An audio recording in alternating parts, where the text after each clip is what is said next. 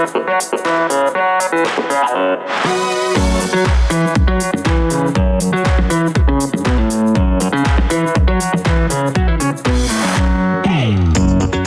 we are then, it's another minus 16, and if you look in the middle, we've got a handsome chap all the way from Australia, and hats off to him. It is 2:30 in the morning. He has got up to sit with me and Alex and chat, God knows why, Daniel Scuteri. Hello, mate. How you going? Hello. Okay, this good. time of the morning's fine with me, so I usually get up and, as I put in the chat, watch Newcastle play, long-suffering Newcastle fans, so I'm all good. I remember when we were messaging early on, you said, yeah, I'm always up watching the Premier League. It's not a problem. I thought, Jesus, Alex, can you believe somebody's doing this to talk to us? That's amazing. No, thanks so much, Daniel, for joining us. But yeah, that's you're winning the award so far for. That's it. You got the gong for sure. I'll take it. This is just a slightly geeky question. I was going to ask you before we started recording, but what are your internet speeds like over there? I mean, everywhere when we go to around the world, we find different speeds. And your picture is so good. It's interesting you mentioned that. The picture's good because our internet is. We always often complain about it here in Australia that we have worse internet than a lot of like third world countries, which is just staggering to me. I don't have a problem with it, to be honest. Like we've got this thing called the NBN, right, which the government rolled out. The peak speed is like 100 down with most networks, next providers. So like I'm with Optus, and the top speed I can pay for is 100, which sounds slow, but look, it's fine. It works. It works for most things that I need. Okay. Yeah, Alex is smiling. Well, no, the UK, 100 down is like Europa over here. I mean, you're on good speeds at the moment, though, aren't you, Alex?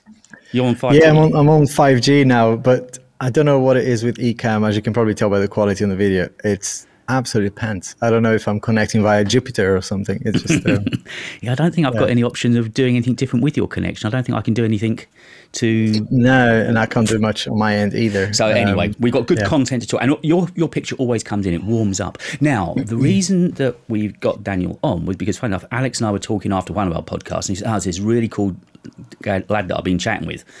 Daniel, and that's when I looked you up and began watching you. And so it's because of, I think you and Alex have been chatting anyway. Alex mentioned to me and we reached out and boom, that's how it happens. So how did you first find Daniel? Yes, actually you told me the other night, didn't you, Daniel? Yeah, you I think... Oh, sorry, go on. I started watching Alex 2 years ago when he started uploading about the S21 Ultra. And just to give a bit of context to that, when I worked at Samsung for 8 years. And as a product trainer at Samsung, I used to really study the product. So I would watch lots of different creators on YouTube just for their insights and sort of thinking about how they talked about the phone, what they liked. And particularly of interest was people who switched from iPhones. So that would be like a recommended videos that would come up. So when Alex put up, I switched to S21 Ultra, I can't remember, or Apple fanboys thoughts. I was like, here's one. Bang. Like one of his titles.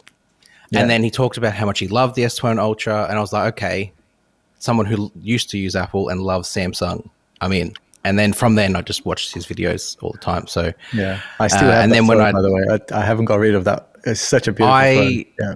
When I had to hand that one back because I get the phones for free, but not to keep. Oh, that must hurt. At least I used. When I left, I had to hand back my Fold 4, my Flip 4. I had an A53, S21 FE. I had all of the S22 series. They all had to go back. And I had all the S23 series. They all had to go back. So, of course, we've got context now, but what we haven't said is you used to work for Samsung. People won't know that until a month ago, you were working for Samsung. 8 years I worked there, yep. So we're going to get some Samsung scoop tonight. Yeah. But whatever legally I can say. Yeah, but I found, Daniel, the interest, obviously, outside the interactions on Twitter, you obviously started to create content, which I'm sure we'll talk about. But I just found it fascinating how quickly you grew. I mean, for most of us, I mean, at least it was the case for me. And I know, David, you've had a long time and lots of, lots of trials and tribulations to get to 1,000 subscribers. And Daniel, you flew through that target and you're now on your 2,000 subscriber milestone, right? and it's just for me that's fascinating. I know it happens with other creators. We had another creator that did that at the beginning, 2020. Patrick Rambles grew really quickly, but is not normal. To see that was really fascinating. I thought it would be good to talk about that. Yeah, I'm more surprised than most, to be honest, that's happened as well. I kept hearing about the grind of it and how you had to really work and achieve. And I sat down with my wife and we're like, if I'm going to start this, we need to be ready to go it for the long haul. And then the first couple of videos started getting views and then subscribers kept coming in. I was like, okay, what's happening? And then before you know it, I was in the partner program, and here we are now, 2,000 plus. And it almost feels like, am I ready to have that kind of pressure to be more consistent or continue to be consistent? Well, the numbers say that you are. Your viewers think that you are, right? And your content speaks for itself. I'm pretty sure we'll share all of the details for your channel so people can go and check you out. But I watched it myself, and obviously one of the first subscribers there. But I think, thank you. Off the bat, your content was on point. You got the timing right in a lot of things. I appreciate that you're still learning, right? And you are very honest about that. But I really envy the way you articulate your videos, the way you plan them, and ultimately I know it's only the beginning, but you've been very consistent as well with uploading. So it's all the good stuff, right? That people keep saying that's the things you need to do, and clearly you've nailed it. So well done. Thank you.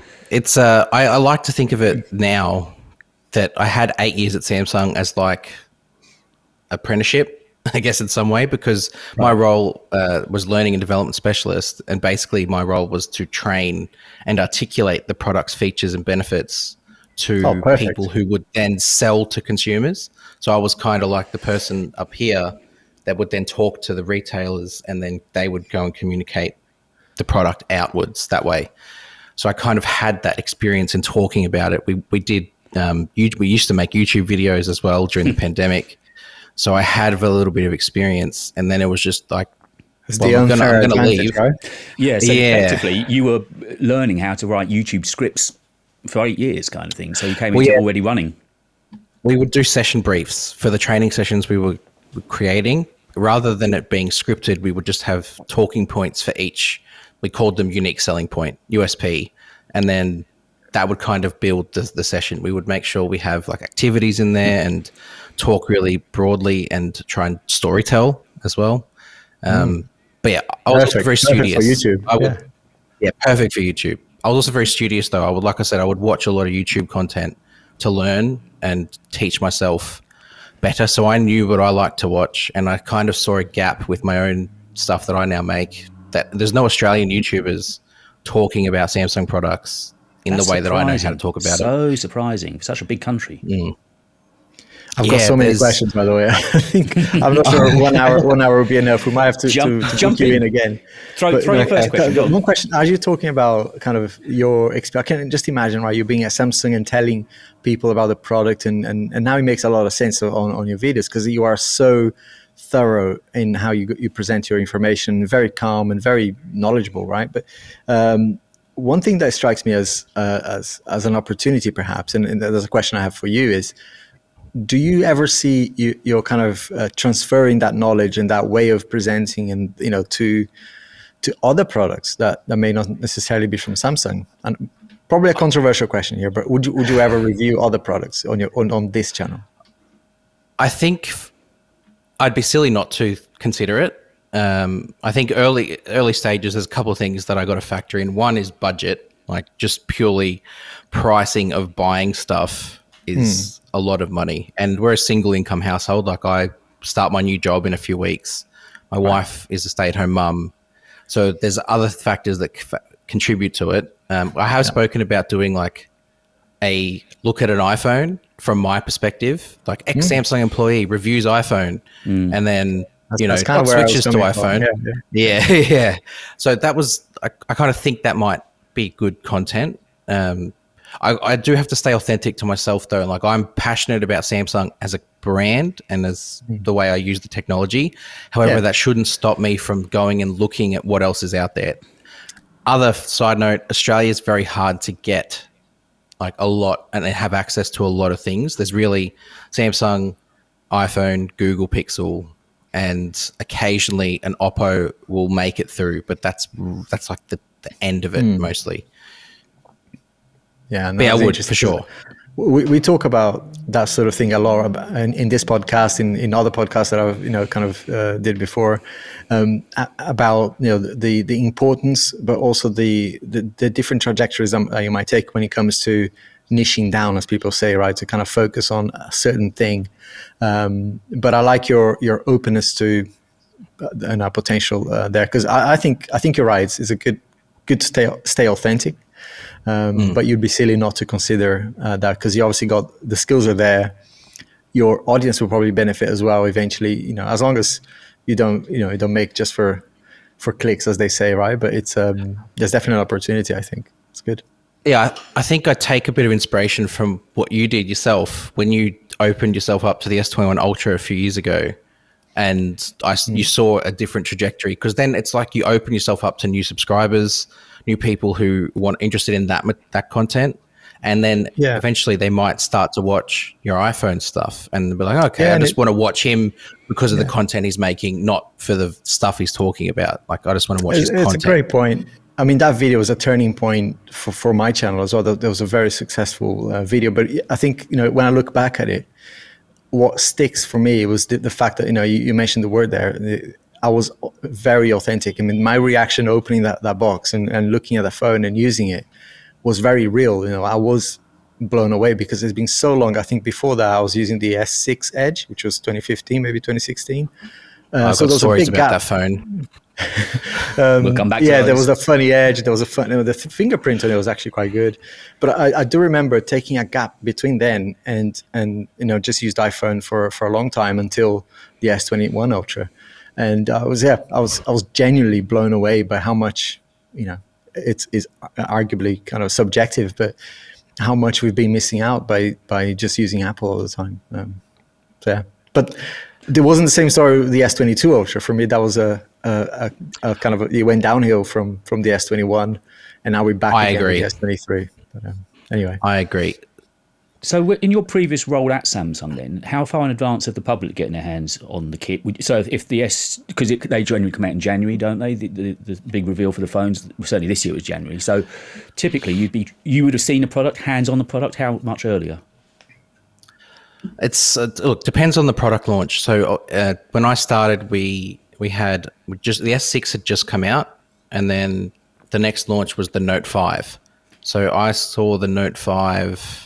Maybe we had our conference, very early days, things were a lot different than what they are now. Now we get brought in a lot earlier. So before it might have only been like a month before, and we would have a conference. But then as our team evolved, we started requiring the information earlier. So for example, Fold 4, I'll use that as an example.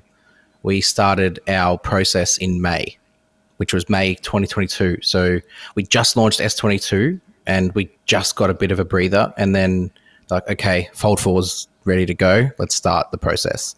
So we saw videos, we saw all the features, everything was locked in, pretty much finalized. And then the product, we got to see that maybe 2 months before.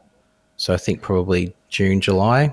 It's hard walking around with products that aren't released yet. They let them out into the public, do they? They let you take them out of the factories and. I don't know how much more I can talk about. Yeah, we essentially. Do you have to sign NDAs? Yeah, no.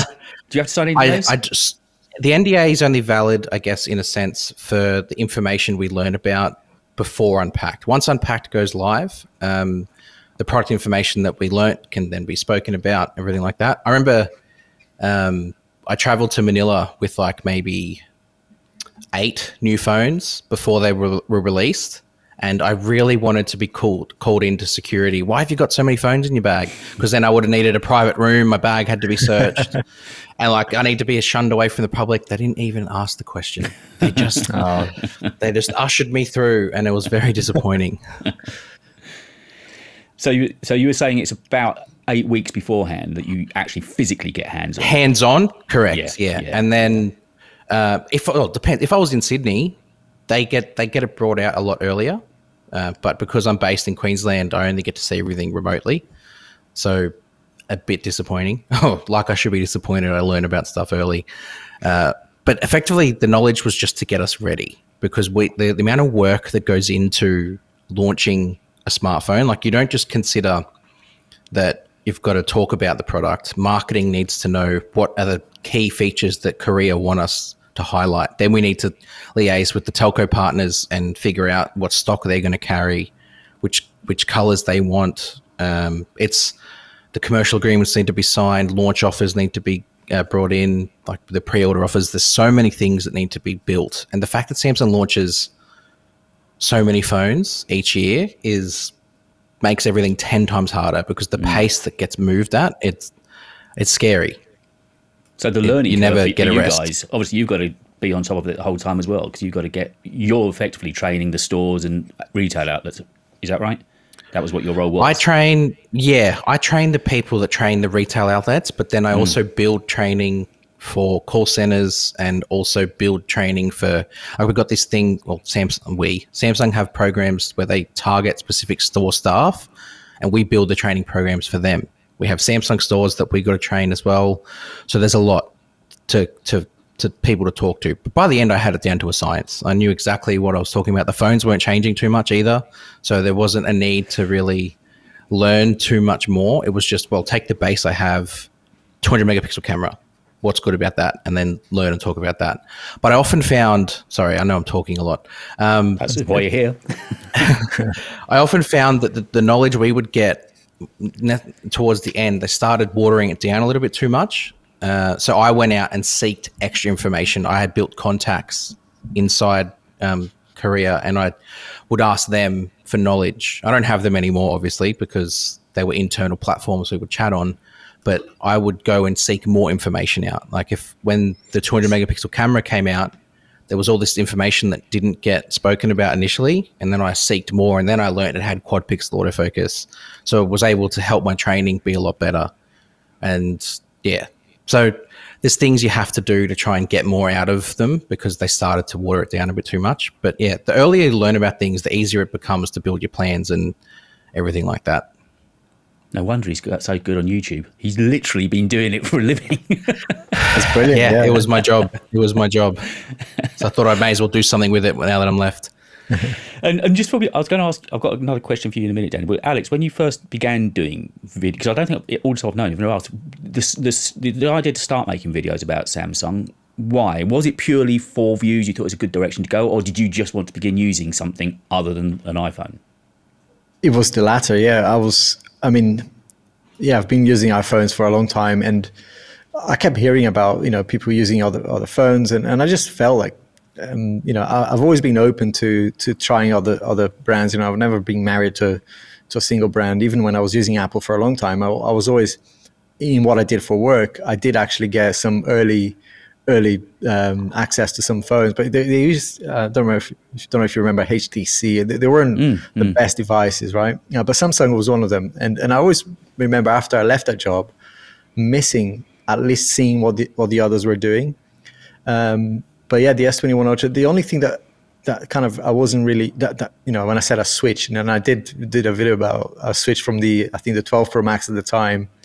And, it was for 9 months, my main phone was the S21 Ultra. But, and I'm talking about this in my next video now.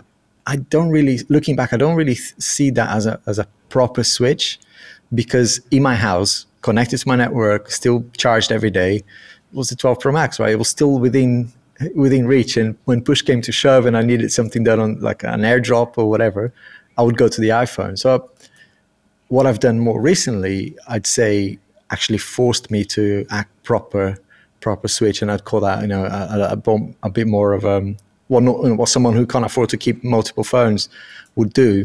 But you still edit on a Mac, and you still earn Apple Watch. Yeah, right? it's a mess from an ecosystem perspective. I'm not gonna lie, it's a mess, right, to keep that.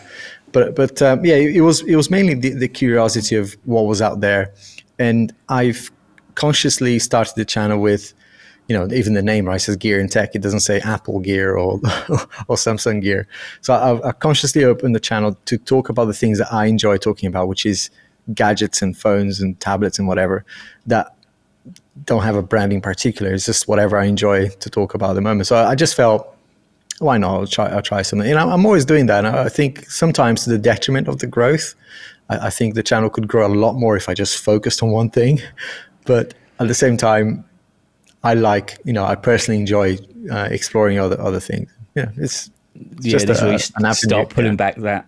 Well, the recent podcast, as I've told both of you, I think, but certainly Alex and I, we've chatted about it. The recent podcast where we made a real thing about talking about kind of the business behind the YouTube thing. The listens have, improved, really has gained some traction. So I think people are actually interested in our experiences of what it's like doing it hands-on by yourself, doing everything by yourself. And when you left your job, Daniel, was starting a channel in mind? Did you think, well, I've got the knowledge base. It's not only, as you said, you're passionate about it, but did you think this is part of what I want to do now? Well, I started before I left. I was, there was some changes at work that meant I could no longer work from home. And I sort of started thinking in my mind, well, what's going to happen when I leave? Because I can't sustain driving an hour and a half to the office every day. It just didn't make sense to me. I'd worked from home for a long time during the pandemic, and I just felt like I could be more productive here. Other people thought differently. So I started the channel before I left, just to be like, well, I still am passionate about talking about phones. So I want to do, I've got the knowledge, I've got the expertise, I can start my YouTube channel. So that was effectively where it came from, is knowing that I was going on the out, I was leaving. I was like, well, what's my way to stay in touch with the industry I still enjoy? And YouTube was my way to do it. You probably watched too many of my videos to go, oh my gosh, this guy's talking so much bullshit. I need to do a proper job. No, not in the slightest. There are a lot of people that I watched that I had that feeling towards, where I was like, they've got it wrong. I think to circle back to when I learned about products and I was watching YouTube videos or on Twitter, I'd be like, that's wrong, that's wrong, that's wrong. They're not saying that properly. That's not going to happen. That phone definitely won't have that. Like, I knew things and I'm like, everyone's reporting on it wrong. I would often find myself watching people and be like, but no, that's not how it works. If I could show you. So I thought, okay, I'll show them myself. Yeah, I can show them. Yeah, I can. Here's something that, this brings up an amazing point, and I hope you can't hear this motorbike that's just gone past. But it's an amazing point, because I've heard this before, where people say, actually, you never know who's watching your videos. And, obviously, Daniel, when you were an employee at Samsung, you were clearly taking information from YouTube and relaying that to your job. And also, from a research perspective, that, that's quite good from a, if I'm manufacturing a phone, it'd be good to see what people are actually saying. So I'm more conscious of it now than I was before. I don't know if that helps, because I've been known to call brands out, and I'm really, how I feel is sometimes what I say in my videos are like, this is exactly the same as last year. What the hell was the point of this phone? Not to mention names, Apple, but I've done the same to Samsung before, and I think sometimes I worry about it sometimes, if I'm really honest, because I think those brands might be looking at my channel. They clearly have. So I might be cutting some corners. It's not cutting some corners, but cutting some ties in there with them ever wanting to work with me. And I think it's a consideration for creators starting out, right? To just be mindful that your videos will be watched by the brands. And I think that's, I can't share a lot of information about other creators, but I know other creators that are being contacted directly by people like the big brands. So it's just fascinating to me that to hear from the horse's mouth, right? That this and talking about having the horse's mouth here, I was thinking of sort of terming as an Apple question, but clearly, Daniel, you all know the answer from a Samsung point of view. When they send out review units to the embargo guys, is it expected that they're going to have to cream their pants over it and say nice things, or are they allowed to be honest? Because I'm thinking, again, I can mention names of some of the creators. We know that when, say, Brian Tong or iJustine gets a product, it's going to be fantastic. Now, Marquez, in fairness, he will, again, say it as it is. So I didn't know how, from inside the brands, what they feel when they're sending out the review units.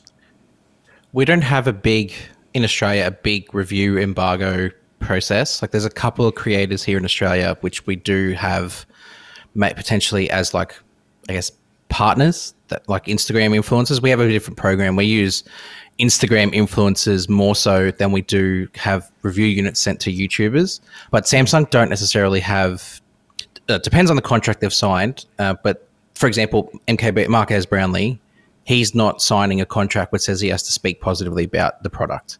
Samsung is mostly just sending out the review unit and, you know, here you go.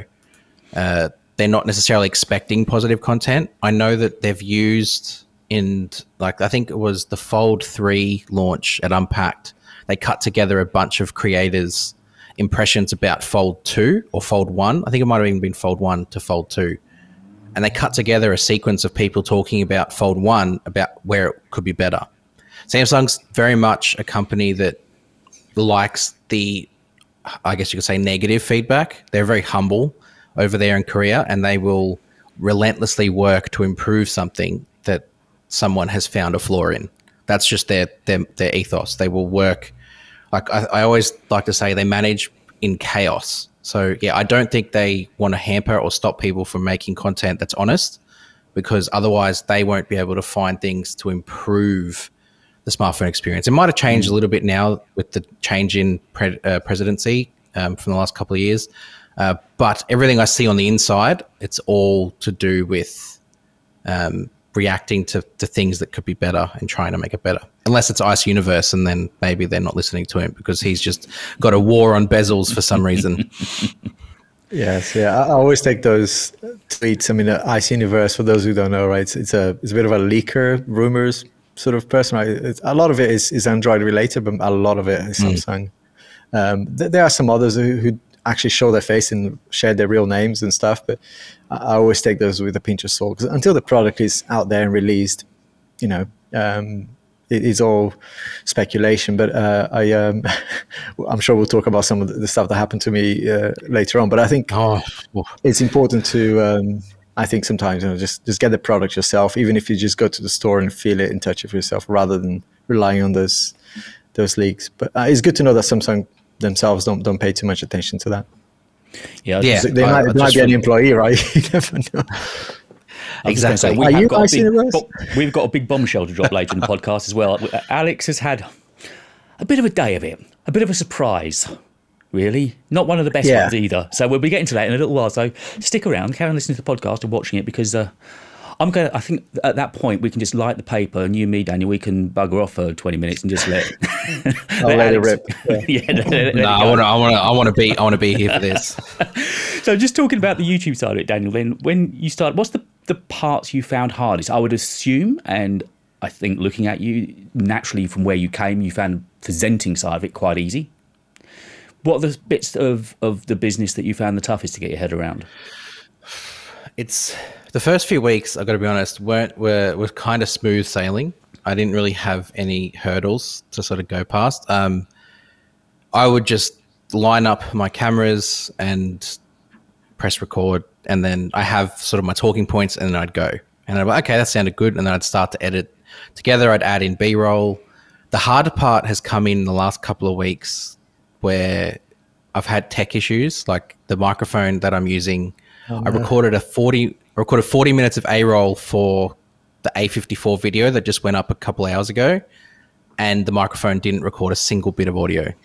And I was so upset, because I only have like a small window to record when my daughter has her nap during the day. And I was like, yep, I've blocked it out. I can record and do some editing. And it took me 3 hours instead of something that would have taken 45 minutes. And then that delayed everything else, because then the editing got delayed. And then I finally finished the video this afternoon, and then it was going to take 2.5 hours to export, because it was a 30-minute 4K video, because I'm not using the most up-to-date laptop yet for editing purposes. So I'm not even at that point yet. So I think I'm going to find some challenges with just equipment. And the other challenge has been space. I'm literally recording in the corner of my bedroom. I have a corner above my little study desk, and there's some shelves, which usually is my wife's jewelry, but I have to rearrange it to put my boxes up there. That's been my challenge so far. It's just the time that everything is taking, and then the space to record, not having that dedicated sort of area to just go any time of the day to be able to record.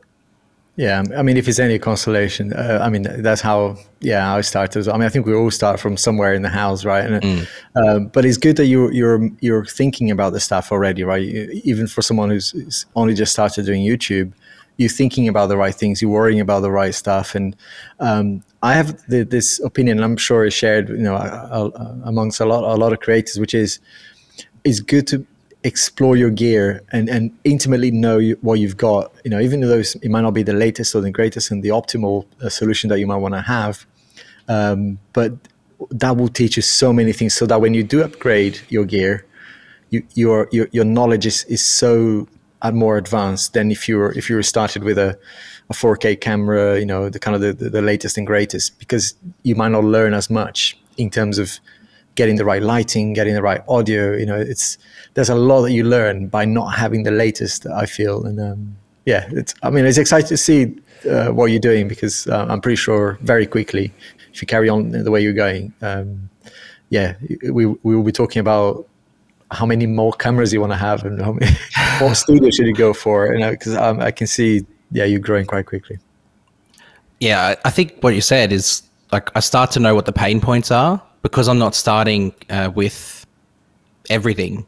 I know what doesn't work for me with the stuff I have, and then I can just slowly invest in incrementally upgrading. I listened to, this is a completely different podcast, but I listened to, I don't know if anyone knows the band Good Charlotte.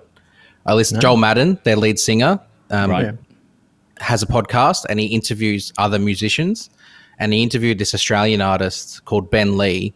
And he just said, he had a really good quote that he said from someone else, is start creating with the tools you have and tell your perspective. Tell your perspective with the tools you have. So I really gravitate towards that, because I'm like, I have what I have and I have my perspective. What's stopping me from being able to do it? So I liked that, and then I sort of grabbed that and do it. That's great. I think the first 8 months I was shooting on a basic iPhone 12. Not even a Pro. So, I mean, it was a really bad lens when I look back at it. But like Alex was just saying, once you kind of cut your teeth a bit, and at least it got me editing, at least it got me uploading, at least I was beginning to be less afraid in front of the camera. So, as you say, working with what you've got to start with and then gradually adding to bits and pieces, it's all part of that sort of getting your head wet and just getting used to the business of it. And then, but you're already developing a workflow. You're already knowing how long it takes you roughly to shoot, how long roughly to edit, export, blah, blah, blah, upload. Once you get on that treadmill, then you're sort of on the way. You're on that journey bit, aren't you then? Yeah. I wish I didn't have to explain everything so detailed. But that's just how I operate. So I go into the depth of it rather than the surface level. And then that means the video is going to be longer. And I'm like, it's just going to take so long to edit this. Export, yeah. But that's what your channel It'll be worth it. Yeah, because your USP will be, right, I'm going to get something in depth here, properly taken apart and looked at. I'm really going to understand the product at the end of the video. Yeah. I mean, and we talked about this. Oh, sorry, Daniel, go on. I was going to say, my most viewed video is 32 minutes, 52 seconds long, and it's the how to use every camera mode on the S23, and it's at 60,000 views almost. So I look at that and be like, well, go. Yeah, so that video is one of the ones that I watched end to end. So when you say, which is so thorough that it doesn't matter if you have, it's just you talking or, not enough sort of footage to kind of show you, jumping off out of a helicopter or whatever. The information is so good that, YouTube will love you for that, because, you're going to get people staying on and watching your videos because the information is valuable. I can see people taking notes and trying their phones, and because you explain it so well. So I'm pretty, I was one of those, hang on, really? I didn't know it. Does that really exist? And I'm like rewinding a video to make sure that I learned the right thing. And don't change that. I think that's going to work to your advantage, because retention is we talked about this before here, keeping people in your channel or and watching for longer is a challenge for everybody, right? In days where TikTok and Instagram Reels and Shorts exist. People are always. I wish I didn't have to make shorts. Yeah, no, I feel the same. I'm not. Yeah, I'm not. Maybe I'm too old for this stuff, but yeah, I just don't like condensing so much I information heard a into really short little interesting thing. fact about shorts because I started doing 5 a week now. It's part of my day. I blog, I make a short, and then I start editing and so on later on in the day. But apparently, I'm stand to be corrected here, but because of, I don't know, it's GDPR or whatever, YouTube will only send out 3 notifications to any user, any of us, during the day, so we're not bombarded with notifications. So if you subscribe to 100 channels, you'll only ever get a maximum of 3 notifications in the day, which means that obviously getting channels to be seen is very hard. Whereas with shorts, they're bouncing along all the time, and they reckon that the best way to get new eyes apparently is with shorts. And I've noticed I've gained about 20 subs in the last couple of days. Not a lot, I know, but just from doing shorts. I've put no new video up other than shorts. That's interesting. Yeah, it kind of makes sense. I should do more of it because it's part of the platform now, and it'd be silly not to do it. But yeah, I'd rather not. Because yeah, I mean, for the longest time, I kind of only made one every now and again when I thought, oh, that's unusual, that would look good. Now all I'm doing is I look at the news headlines, the Apple headlines for the day kind of thing, and think, right, that'll be it. Like yesterday, HomePod now can detect your smoke sensors. Right, that's not a video, but that is 60 seconds. Yeah, and I think that's what I'm missing. I'm missing the format. Hook, yeah. I think so not so much the hook. It's what am I talking about? And sometimes, because if people are going to come back and watch another short from me, they probably expect the same thing.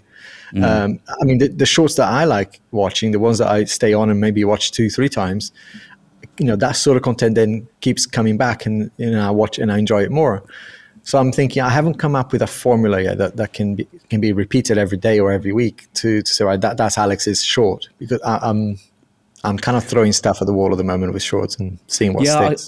I seem to be on a better platform with shorts at the moment than my long form, which is ironic. I mean, I'm getting a lot more views on my shorts than the video that I take 20 hours to edit, which is kind of ironic. And it started because on a Friday, I write this blog. For the longest time, that's been called Apple Views, and it is just, I make notes during the week, and that is Friday's blog, just a roundup of the news. And I kept thinking, oh, maybe I should make a video about that on a Friday. And I thought, there's a lot of people doing that. So then I thought, I'll make a short about it. And I started calling it Apple in a Minute. And it's been out for the last 3 Fridays. And that always gets the best views for me. I don't know, people now are beginning to get into the habit. Okay. And it's just, I give 3 stories. I managed to get 3 stories into 60 seconds. And, that's it. Yeah. And then I say, right, if you want to hear the rest, go and look at the blog. There it is, kind of thing.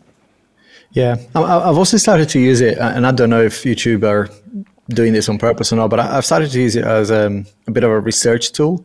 So if there's something that I want to make a video about, but I'm not confident whether it will get a lot of views or people are interested in, I'll just do a short.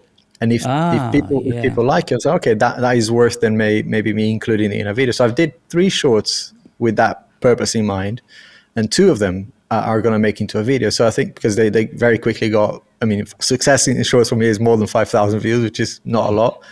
I know people get that in like a minute, but yeah, I think if there's enough views and people are liking and commenting on shorts, then it is worth me putting that into a long form. But that's I'm not being very creative with it, I don't think. Well, I don't know if they're supposed to be creative. I mean, I'm trying to make sure they take me no longer than 45 minutes, top to bottom, to do. Creative is, I don't know, as a viewer of shorts, I like to have fun. I don't want to think about anything. I just want to watch a short that will make me laugh or show me something that is cool to look at. Mm-hmm. The long form, there's a lot of thought. There's a script that we need to write, and I have written scripts for shorts too, but it just doesn't feel right. It doesn't feel like people like that sort of video, especially in the tech niche anyway. I think I'll probably have more success with like 10-15 second shorts where I'm just literally showing an element of a product or showing really good detail and really nice looking footage with maybe some transitions in there without me talking about it. Maybe that's the way forward. I don't know. I really don't. Again, on that same podcast I was listening to about shorts, I think they're getting something like 50 billion views a day now. Not 50 billion users, wild. But 50 billion views a day. And I kids, think get out. Touch grass, kids. Yeah. My cousins were just up.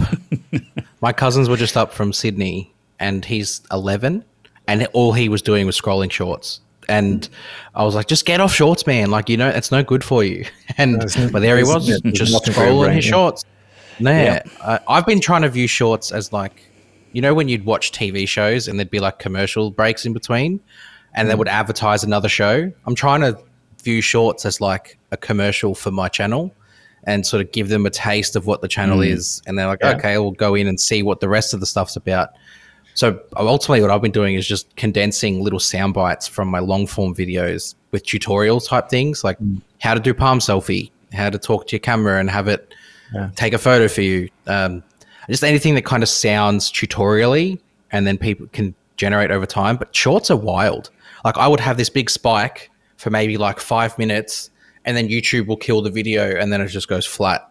And I'm like, why are they killing it? Like what's happening? What's wrong with it? And it's almost like they're throwing out there in the tray, the shorts tray, right, for a few minutes just to see is it viral, and if it's like, obviously don't get enough, then they take it down. It's like a sushi train. Like it goes around on the train, people are taking it off, and then they're sold out. And like, oh, we're not going to put that back on the train. Don't worry about it. I'm like, oh man.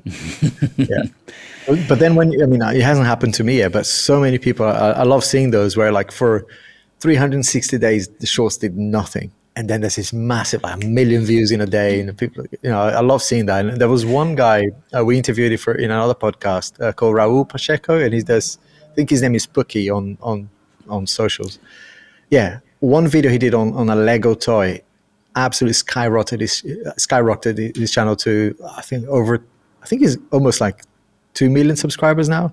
Crazy. Oh. And he was a tech channel, but he did a short that took off, and now I wouldn't say he's a tech channel anymore. He's just completely like entertaining. Change his trajectory. Yeah, okay. Yeah, massively. Yeah. I didn't know shorts could have that kind of impact, actually. Oh, gosh, yeah. I mean, it's a fascinating story. It was like he grew so quickly, and it was basically, YouTube themselves featured his video recently. I was like, wow, that's wild. Crazy. It can be. I haven't found the holy grail for my channel yet in shorts. Well, talking about holy grails, I think it's about time, Alex. Let's wind him up. How are you feeling? How are you about content creators sharing tools and sharing content with one another? How's that go down? How about credits? Where should we start? How about couldn't be asked to shoot any of my own, so I'm going to nick somebody else's? Alex, take the floor. Yeah, so let's fill you in on what happened, right? So last night I was watching. I was doing some research actually for my video, and when you browse on thumbnails now and you kind of see a little bit of the video, it's kind of this pre-show before you click on the video, you can see some of the footage. I was doing that just to see what was out there. I was looking for Fold 5 content because I'm doing a video on that and what I want to see in that device, which is should be an interesting one. Anyway. I when you watch a video and you recognize the footage straight away because that B-roll looks really good. And there's this guy called Valis. I think his channel is called Valis Mind. Vali, on Twitter. Awesome content. And immediately, as soon as I scrolled over, I thought it was his video. So I clicked on it, and it wasn't. It was like some other channel with 500,000 subscribers. TT Technology, whatever they call themselves. Massive channel. Never actually seen them before. But it was kind of a news, rumors sort of channel. I thought, that's interesting. He did a collab with Vali. So I DM'd Vali, said, hey, fancy seeing you here, and that sort of thing. He immediately got back to me like, how dare he? That's my content. He's basically half of his video. He didn't know at that point. No, I didn't know he was using my stuff either. So this morning, I'm venting about this because I got really angry for Vali. It's like, this stuff really annoys me, right? Because I know, and we all know here, right? And for people listening, if you're a creator, you know this as well. It's freaking hard work to right now, after this podcast is 6:30. Daniel is in Australia. It's nearly past 3 a.m. 3:30. Yeah. This stuff isn't easy. It's time away from our families. It's time away from, it's juggling with other jobs. So that thing got me really like angry on behalf of someone else, right? Anyway, I retweeted his tweet because he was furious, and he found like 4 or 5 other videos of his content on this guy's channel. So anyway, this morning I was venting to Patrick Rambles again and the guys in the group chat that we've got on Telegram. And out of curiosity, I thought, let me just look at one of the Samsung, the Tab S9 Ultra, which is another one that's on my pipeline to talk about. And lo and behold, all my Tab S8 Ultra content was in this thing. And man, I got immediately on a DM to him, and I was like, dude, you've got to take this down. You never asked me for this. And, it sounds silly, right? Some people might go, hang on, what's a few seconds of your footage in someone else's video? you could say that, and he has actually started to claim that it's fair usage. I was like, don't try this with me, because how would you say fair usage? It would be, right? If you do like a 5, maybe 10 seconds of someone's video and you kind of put your own spin on it, it would still be morally, I'd say that's wrong, right? Because I'd ask, and I have done before, so can I use that clip as an awesome bit of footage? Can I use it, mate? I'll obviously credit you. I've done that before. Even with a tweet. Sometimes I say, I really like that tweet. Would you mind if I feature it? And I've done that recently on my Samsung videos too, because people did this amazing night photography. I think, Daniel, actually, you were one of them. I remember that, yeah. If you go on that video, I've got your name on it. I guarantee it. I don't just like steal stuff, right? So that got really, it escalated a little bit because I then tweeted myself and got quite a lot of attention. I mean, I haven't looked recently, but there's a lot of people kind of retweeting and angry about this. I emailed him as well because I said, just in case you're not seeing my DMs and Twitter, I need you to remove this content. If I see my content on your channel without my permission ever again, I'm going to obviously ask for copyright claim. So he did the right thing, and he responded immediately to the email and said, I will delete the content. He claims that it wasn't him. It was some sort of editor that he was using that kind of, I'm like, rubbish.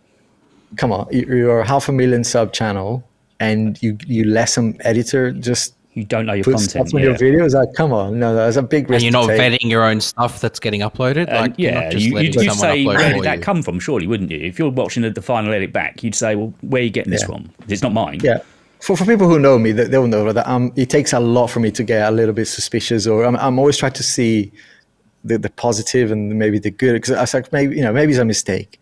But then when you see it was like a systemic thing. There's more than one video, right? It's like. And I said, look, I'm going to give you a day. And if I see another bit of content on your channel, I'm coming for you, right? So he, to be fair, removed a lot of videos. But now, I've been thinking about it all day and kind of it actually disrupted me somewhat today because it's like, it's really got to my nerves. Deleting the video now for him means nothing, right? Because he made the revenue. The type of videos that he's making are very... He didn't delete it. He made them private. Exactly. So he's not losing that revenue. So I'm still thinking, hang on, he's getting away with this, So I'm thinking, actually, I'm not going to let this go. I'm going to take this further. So more to come on that. But I think there are other creators. Clearly, I mean, as soon as I reported it, there was at least 3 other creators. There was a guy who produces renders, very popular guy, also very expensive because I paid him for his renders. And I was like, I didn't know you collabed with this channel. It's like, no. I've also been robbed of my renders. I mean, his renders, to give you an idea, I won't mention his because he didn't ask me to, or I'm not sure if I'm allowed to.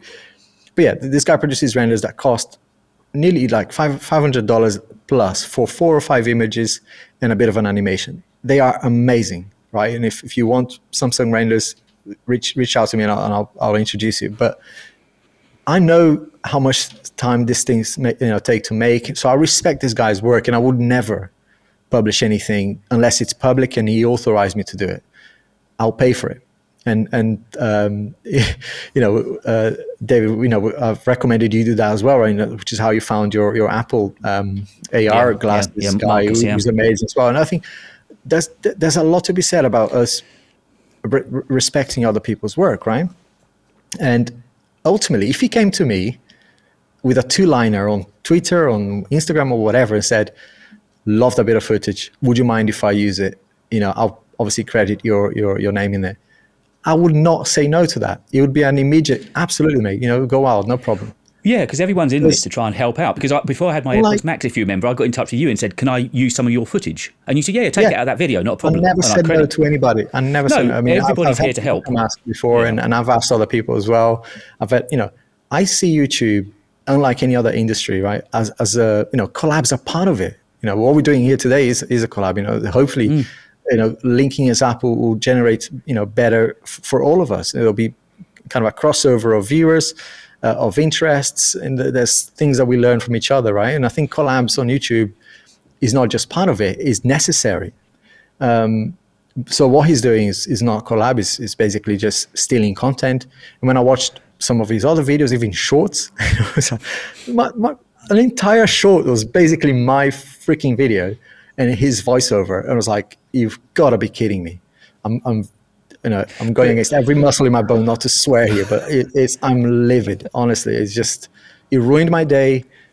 In a way, I'm glad it happened. I'm glad this been brought to light. I'm nobody really on YouTube, but I'm glad that he's getting some attention on Twitter, and hopefully he will think twice before he steals anyone else's content.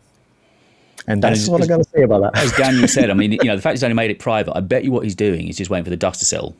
Give it a couple of months, 3 or 4 months, when the eyeballs are off him. This is another point, right? He'll do it again. Yeah. So there's two things I want to say. One is a great point you just brought up, because Patrick as well, he said, that's just his business model.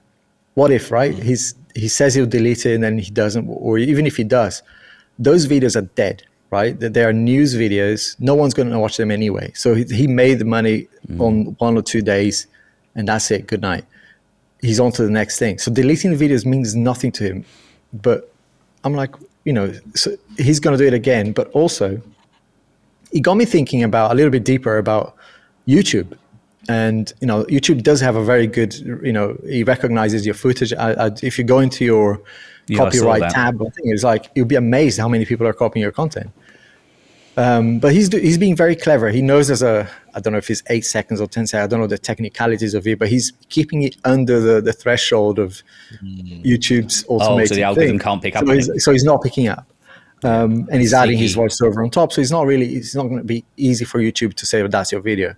But I'm thinking beyond that, beyond the recognition, right? We talk about so much about AI these days, and it became this fancy word that everyone now is just throwing out like it's nothing. I was thinking, hang on, out of anyone, right? Google or YouTube are perfectly placed to actually go into the content and use AI to go, was this produced with some creativity, with some originality, or have we seen this sort of shit before? Is this guy just regurgitating tweets and news and stealing other people's footage? I'd say if you combine those three things in AI, it wouldn't be that hard, I don't think, to say, don't be silly, that video, don't recommend that video, because, ultimately those videos are getting a lot of clicks. The thumbnails are basically frames that he steals from Marques Brownlee's videos. If you look at his thumbnails, it's like, where have I seen that before? Even the font, the style, the shot, the angles, is like, so he's a British guy. I'm assuming he's here in the UK, pasty white dude, right? So some of his thumbnails has got a black man's holding the phone. It's like, what the man? Are you serious? That is zero creativity. And when you really think about that too, Marques Brownlee has paid so much money for his studio, for his environment. He's got a whole team of editors, people who create all that stuff for him. Wages and for him just to be like, I'll just lift that for my own stuff. Yeah, a couple of seconds. It's wild. Copy and paste.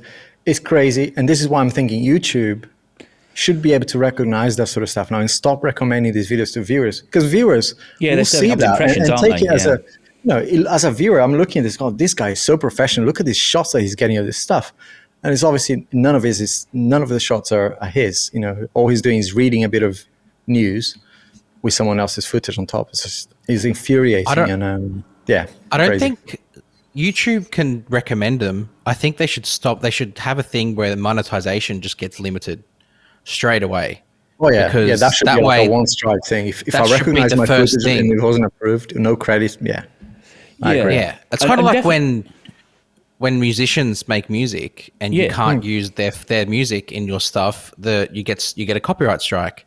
What's the difference? There is no That's difference. the exact point I was going to make. That YouTube for the longest while now, I've been able to pick up on 6-7 seconds of bars of music and immediately strike it. So they could definitely do it on looking at footage. If they can do it listening to a couple of bars of music, they've got the tools to. They just need to realise, I guess, how serious this is, and that this plagiarism and this stealing is going on.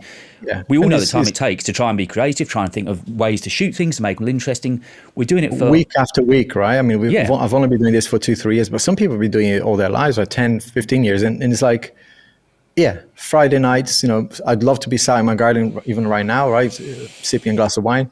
I'm going to be creating content until 11, 12 o'clock. So yeah, I don't take lightly on that stuff, because it's not just, yeah, he's used my stuff without permission. He's basically stealing my time, right? The time totally that I'm with my family and things like that for his own profit. And I think that's just, yeah, it's not on. Well, the thing is, it's like a drug treat, isn't it? Yeah, sorry, it's like a drug treat. You know, sort of the Lance Armstrongs. He's made his money. He's had his golds. He's had his sponsorships. That money sailed, and this guy's going to keep doing the same, isn't it? He's going to keep. He's got the money in the bank now out of these videos, and with 500,000 subs, I'm guessing they got reasonable clicks. 500,000. Yeah, half a million. And he's up there. I mean, the other chap. I mean, I didn't go to the effort of finding every single video that he used of mine. I just trusted that he deleted it. But I will double check tomorrow. But again, the other that's chap, your time, isn't it? You should be doing other stuff, and you're going to be going through. He clearly disrupted my day, and I was talking to Valley as well. The Tabas 9 one's gone. Yeah, in Valley's case, the ones that he found, it was almost 200,000 views. Valley made a great point for me on Twitter, which is like, those 200,000 views, you know, it would have been amazing as a creator to say, look at this other channel. It's a new channel, and a little bit like Daniel, right? Very, very creative. There's so many new creators out there that would be great for bigger creators to shout out.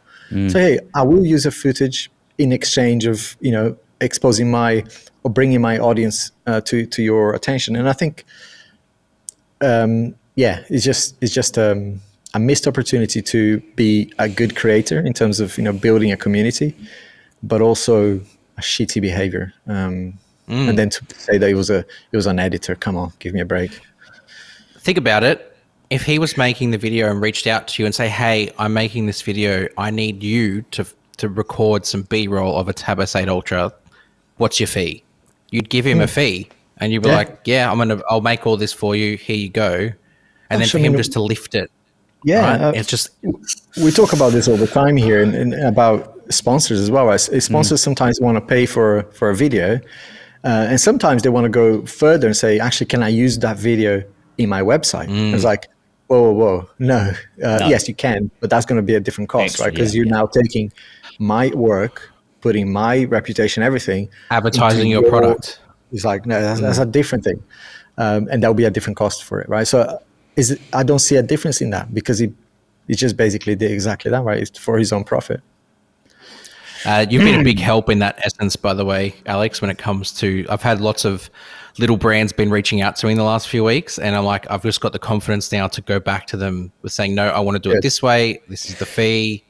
I've just had my first products rock up, actually, so I need to get onto that tomorrow before I go on holiday. I've got him to thank for that as well, because we had a chat and he showed me a document, and I had a docking station came through to me today, wanted to blah, blah, blah. They gave me a whole list of, it was a fully integrated video, and they, at the end of it, would there be a fee? Yes. Yeah. You haven't asked. I mean, to be honest, there's a little wireless thing I've got over there, a little wireless charge, and the company were good. They said, look, would you consider showing it in a short? And I thought, you know what, it's £100 charger. I'll use it anyway. Fine. I don't mind that. Their approach was totally different. Yeah. But this other one came through and they wanted a fully unboxing, thoughts, showing, B-roll, and would there be a fee? We'll send you the product free. It's like, well, yeah, that's not free. For that. Yeah, that's not free. Giving me a product. Anyway, that's an entire podcast right on itself. But, yes, there is. I think, no, that you're welcome. And I think, you know, that's the point of the community, right? I think whatever I learned, and I'm still learning, I keep saying this, right? But whatever I learned so far in the errors that I made in terms of, you know, dealing with sponsors, whatever, when I see a young creator or a new creator coming in and trying to do it, it's like, just ultimately value your work the same way that you would if you were selling it to a company, in other industries. So I don't see any difference in that. It's your time, it's your effort, it's your face, it's your name. Actually, a question that saves me getting in touch with you when you're busy, might as well ask you now. When you get money through, or you agreed something with a sponsor, you know, say you've agreed $1,000 to do a video, do you get the money up front? Is it on account? How do you know they're going to pay? Does the video go up before they pay? How do you go about that? Because in business, I know what it's like. Yeah. Everything's up. Always get a contract. Yeah, always get a contract. But what does the contract? Would you be paid before the video goes live or not? It varies. I mean, if it's a brand that it's, you know, I've worked with before or has some sort of reputation, then I don't think I've ever asked that sort of brand for any money in advance. First time, but if it's a brand that is not known, and I'm not sure, maybe one of those Kickstarters ones, I might actually say, okay, pay 50% before the video is produced, and the other 50% once the video is uploaded. I think that's a fair shout, a fair ask. But I think this, because it's not a regulated industry, right? People do whatever the hell they want. And to the point that sometimes brands do take the mickey as well. But I'd say 9 times out of 10, I will say, just pay me when the video is uploaded. If there's a contract behind it, then I feel comfortable that as long as I come up with my side of the bargain, they'll pay. Have you ever been knocked? Yeah, well, earlier this week, so this week has been a bit of earlier this week, I had to face, there's a bit of, as I shared before, I had a massive issue here in the studio with water leaks and whatever. It delayed a lot of my work, but I've been very communicative to brands that I was saying, hey, the video is going to be delayed a little bit. There's one brand, I kept them in touch. So look, it's another week I can't do it. Eventually I did it. Send them the video. So here's the link. Did everything as per the agreement. Here's the invoice. 2 days, 3 days, a week. It's like, hang on. Are you gonna pay me or what? Nothing. They DM, Twitter, Instagram, whatever. Eventually, I got someone high up in the company, and they. I was basically saying, I hate to do this. I've done it before, though. I had to delete the video, and I've had to call people out on Twitter. It's like, I really don't want to do this because I don't like, that's not how I do business. Just pay me. I've produced the content, pay me, right? So they did eventually, but it's like, phew. You shouldn't have to go to that length, right? You shouldn't have. And I know from other creators that one that we're actually going to have here, hopefully on the podcast, that is going through something like that with a big brand that is blatantly refusing to pay, and it's just so the video's live and they're just not paying. Video's live and you're kind of left in a limbo, right? Because it's just annoying. There's another one where people pay into this affiliate system, and there's so many of them. I mean, if you're a brand new creator, that's probably another podcast in itself. I'm having an issue with something called CJ.com. I don't know what it stands for, but it's basically brands use them so they pay that system. So your money is basically with them, and they pay once a month. They pay you, and it's an American system. And if you don't have everything, like all your tax forms and everything, kind of the way they want it to be, good luck getting paid. It took me 6 months to get money out of them last year, and I'm now. I can probably share the amounts. I won't say who the brands are, but there's nearly $5,000 in this account there that I can't get out. You can't get your hands on because they're being difficult with red tape. Yeah. So there's a lot of issues in dealing with sponsors and getting paid. So much to look forward to. Yeah. So I always say get a contract. Some brands are great. I mean, the bigger the brand. And I haven't dealt with a lot of big brands, but the bigger the brand, it seems the easier it is to get paid. So I guess they're long in the tooth. They've been through it, and they're polished. They know what they're about. Whereas these other ones, maybe a chance and their luck a bit. Some of them are like, before I even send the invoice, they're like, okay, do you want us to send? Where is the invoice? They chase me for the invoice. It's like that's brilliant. But yeah, unfortunately that's not the norm. I'll be in touch with you boys tomorrow if this doc company comes back to me and says, yes, we agree to your fee. I'll let you know. I'll send you both a beer. But I'm sure they go running. But, as I say, I looked at it. And if they'd gone the other route, I would have considered doing another. Because I was also thinking, I don't want to be too presumptuous. I think, look, I'm learning away doing sponsored reads and so on, which, again, is a whole new skill set, something to learn and understand. It's not as easy as it looks. And I thought, okay, doing the shorts is probably a nice way for me to begin to learn how to do it.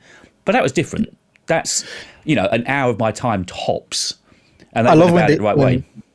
I find it hilarious when they reach out to you. So obviously they've seen something in you that they want to access. Might be your audience, your quality of content, whatever it might be, right? They see they see an opportunity to put their product in your channel. And then they go, we don't have a budget for it. It's like, what? Well, what's the point? What are you here for?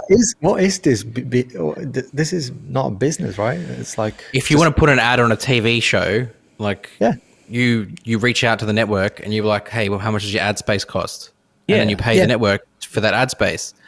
It's literally a similar thing. You get a 60-second spot inside a creator's video. That's ad space, and you're accessing the audience that they've built. you're hurting your audience, right? It's not just saying, hey, audience, here's the stuff that I may like the product even, right? But well, actually, most of the stuff that I review, I actually try and actually enjoy it. But my audience may not give a crap about it. So it's a draw of your trust in your audience trust in you, and I think that's got to have a price on it. Absolutely. I heard you guys talking about. Sorry, go on. I heard you guys talking about VPNs last week, and I just actually had a VPN company reach out to me yesterday. Yeah. So I'm like, good. Should I do this, knowing that they get skipped, or should I accept? Yeah, I'll shoot me a DM because I've learned some lessons there too. But okay, yeah. Yeah, again, it's all these waters we've got to learn to tread. But this is the great thing of, well, not only what we do here, but I mean, everybody I've reached out to has just always been more than happy to share, help, even tell figures. Say, that's what I charge, it's up to you, but that's a good base. Everyone, no one's keeping it secret and trying to say it's all for me. Without exception, anyone I've asked for help has always come up with something for me. Which goes to show that other scuzzball today is, he's the odd one out. It's short-term gain. Short-term gain. It's stupid, yeah. From what I can see with the YouTube community is it's not a competition with each other. Everyone, like, YouTube's open-ended. People can watch YouTube at any time of the day. It's not like you're in a network where you're competing against another time slot, prime time. People can go, I'll watch this video and then I'll watch that video. Oh, look, and then I'll watch that video and then I'll watch that video. And there's no competition needed. Like, I could watch your video, Alex, on the S21 Ultra, and there was this other guy I watched, Mark's Tech, and I could just be like, you guys have very similar videos in terms of you're switching to your Apple fans switching and trying Samsung, but there's no need to choose one or the other. I can watch both. Exactly. No, and it's healthy, right? When we're doing research about stuff, I mean, and that's kind of the whole point. I even say that to my viewers. So this is one man's opinion. Ultimately, right, it's my experience. So I fully expect people to go and get someone else's opinion, because at the end of the day, right, we're just guiding purchases based on what our perspective. I don't try anything harder than that. It's just, I have become very loyal to a rug cleaning YouTube channel, Mountain Rug Cleaning, and I refuse to watch any other rug cleaning videos. Now, talk about niching down. That beats it all, doesn't it? I did not expect the podcast to end there on a rug cleaning company. I'll be sure to leave a link to him in the podcast notes. He doesn't need it. He's got millions of subscribers. Okay, we'll work on. So talking about notes, we've actually run long, so not it's been a problem. There's been tons to talk about again. And I keep I'll have to come back. It's absolutely. It's now 4:45 in the morning. I'm going back to bed. So you're going to go to bed. So in the notes, I'll be leaving all links to Alex's latest video, Daniel's latest videos, of course, where you can find Daniel. Daniel, you've got a website as well? No. So because I'm so new, I have got nothing outside of what is Twitter basically Twitter and Instagram. All there. The Instagram I started years ago just to take photos with the new Samsungs before they came out.